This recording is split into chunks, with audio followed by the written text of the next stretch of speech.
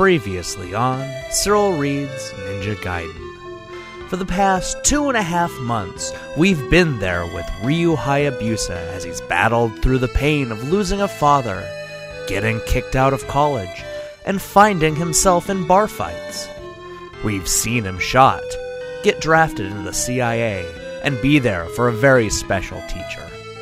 He's battled demons, destroyed bosses, fell out of mine carts, and got hit by lightning.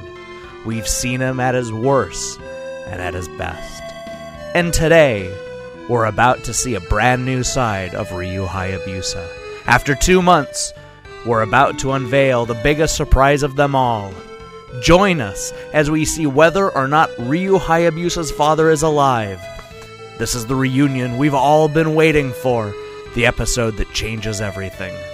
Ladies and gentlemen, I give you a very special episode of Ninja Gaiden. Chapter 19. It was black inside, but that wasn't what made fear pour through Ryu's body. Deep, snarling breaths echoed off the walls. First they seemed to come from the left, then the right. Then there was a smell. Ryu had never experienced anything like it. It reminded him of decay or rotting meat. He became aware of smoke circling around him, embracing him like ghostly fingers. It was warm, moist, and musty, and seemed to coat his skin with film of slime. But it was the breaths that frightened Ryu the most. They seemed to whisper death. They rattled and wheezed like the last gasps of a doomed person.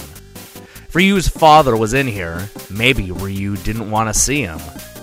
Who's in here? Ryu called out. He tried to keep his voice firm, but it came out thin and shaky. Whatever was in the room belched another cloud of smoke. Ryu staggered backwards, coughing. What? Is this the brave boy that stood before the great Jacchio so defiantly only moments ago? Came the Jacchio's voice. It sounded electronically amplified. Ryu guessed it was coming from speakers. You seem a different person. Could this be fear I detect? Where is my father, Jacchio? Ryu shouted. Not so fast, my impetuous prisoner. The Jacchio laughed. I have too much to tell you before you die. Much that concerns you. Perhaps you are not aware of what I have been doing all these years shut up in this temple. Only developing the world's most spectacular advances in mind and body control.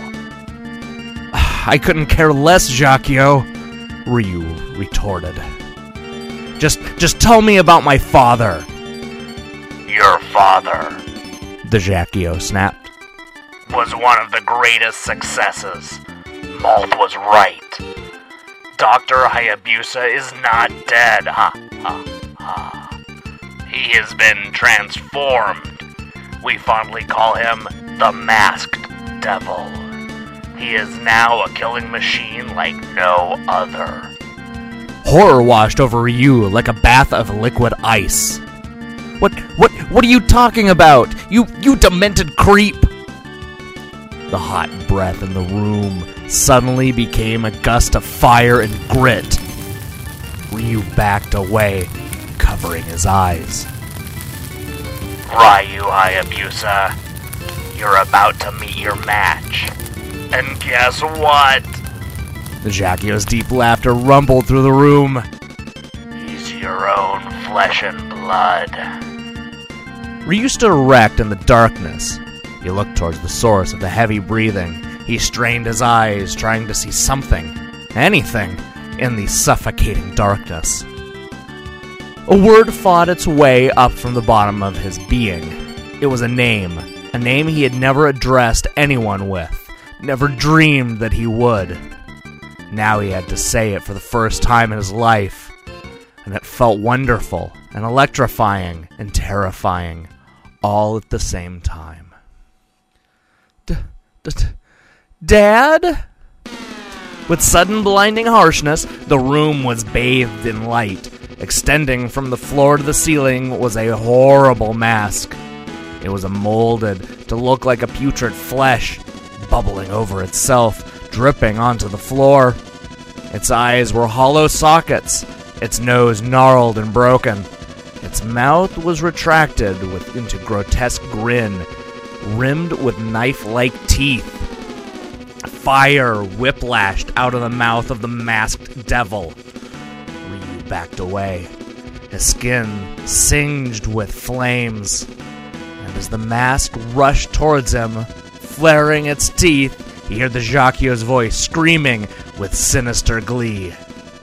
Ha ha ha ha ha! Happy reunion, father and son.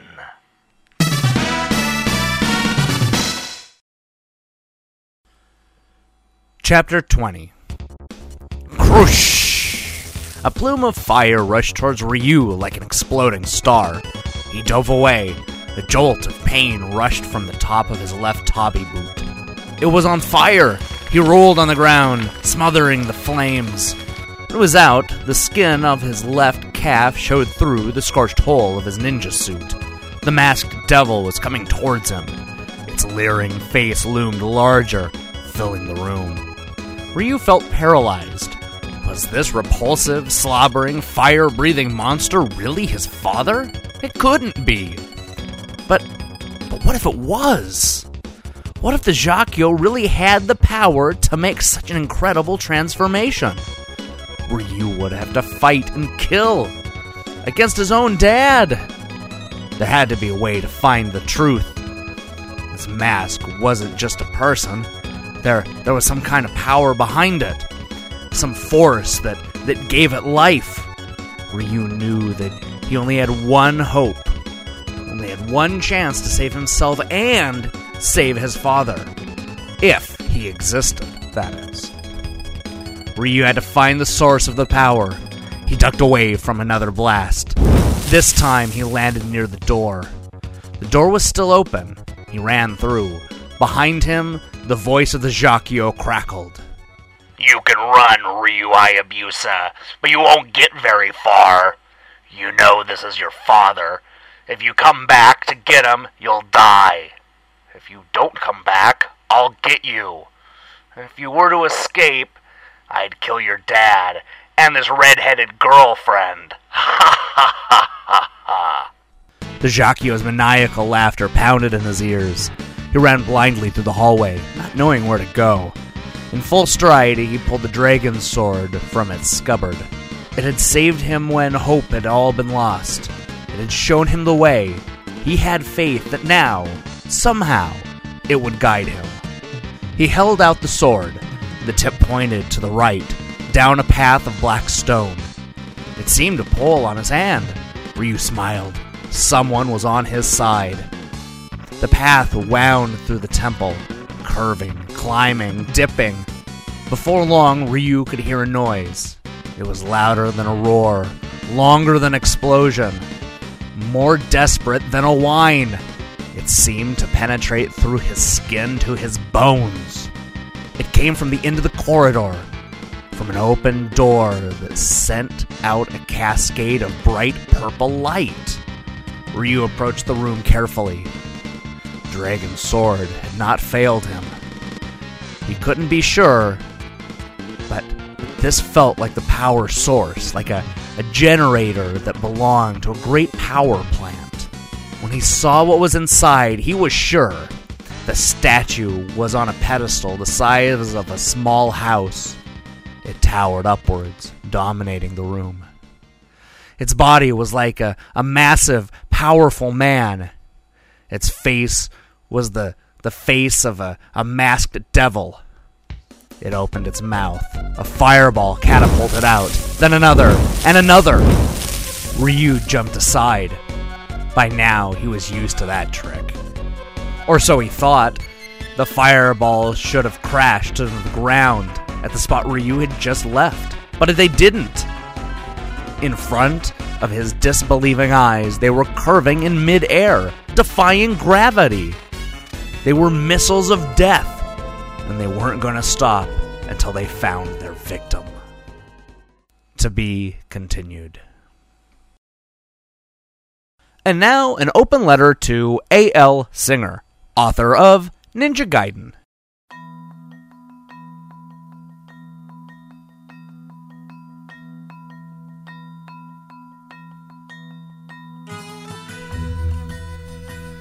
Dear A.L. Singer, wowza! Now that's a doozy of an episode.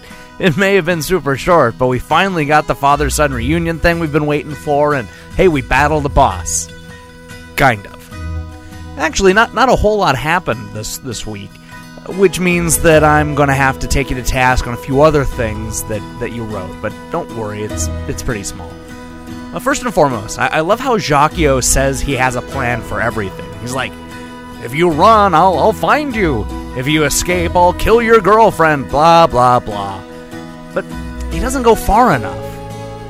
I don't know, I think that he could have gone a lot farther, like maybe had some alternative plans, just in case, you escaped and didn't care that the girl lived or died. I mean, she wasn't really your girlfriend to begin with, so, who do you care? Like, this is what I would have said, so hold on here. Listen, Ryu, if you run, I will find you. If I don't, I'll kill that red-headed girl. If I catch you at home watching Will and Grace, I'll pay someone to cut your cable. And if you're out buying clothes, I'll make sure that the salesperson swaps out those clothes for something 3 sizes too small. And if you're on a date in the park, I'll make sure that somebody is sitting right next to you playing loud rap music while you're trying to make out. And if you start to gain some weight, I'll make sure that somebody shows up and makes fun of you, effectively dropping your self-esteem. Yeah, you're gonna rue the day you escape from my evil lair. Ha ha ha. See how much fun that was? Man, if only I could have been the one writing this crappy book. Another thing that I love about this episode is how selective our 13-year-old hero is about what he does and does not believe about science. A few chapters back, he scoffed at the very idea of evolution. Yet, in this episode, Ryu is amazed by fireballs that defy the laws of physics. Mind you, he's not amazed at the fact that there are fireballs coming from a giant mask, but the idea that they're homing on him, that's just over the line. I hate to tell you this, Ryu, but the homing fireball is about the most believable thing in this entire book. I mean, this is the book where we have 2 statues that if they come together, they spell the end of the world. You've somehow turned Ryu's dad into a mutant monster. You have bosses that simply disappear, and every so often, my 13-year-old body literally sweats out fire. And you're shocked by the laws of physics? Then again, I still say the most unrealistic thing about this book is the fact that Ryu's mom let her baby go halfway around the world to kill a bunch of dudes. Come on now. Nobody is buying that for a second.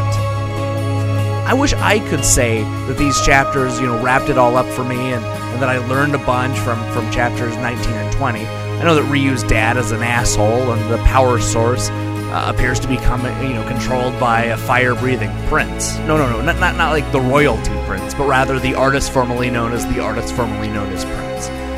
Anyway, it's also complicated and weird. But then, I'd be lying if I said I wasn't dying to know what happens next.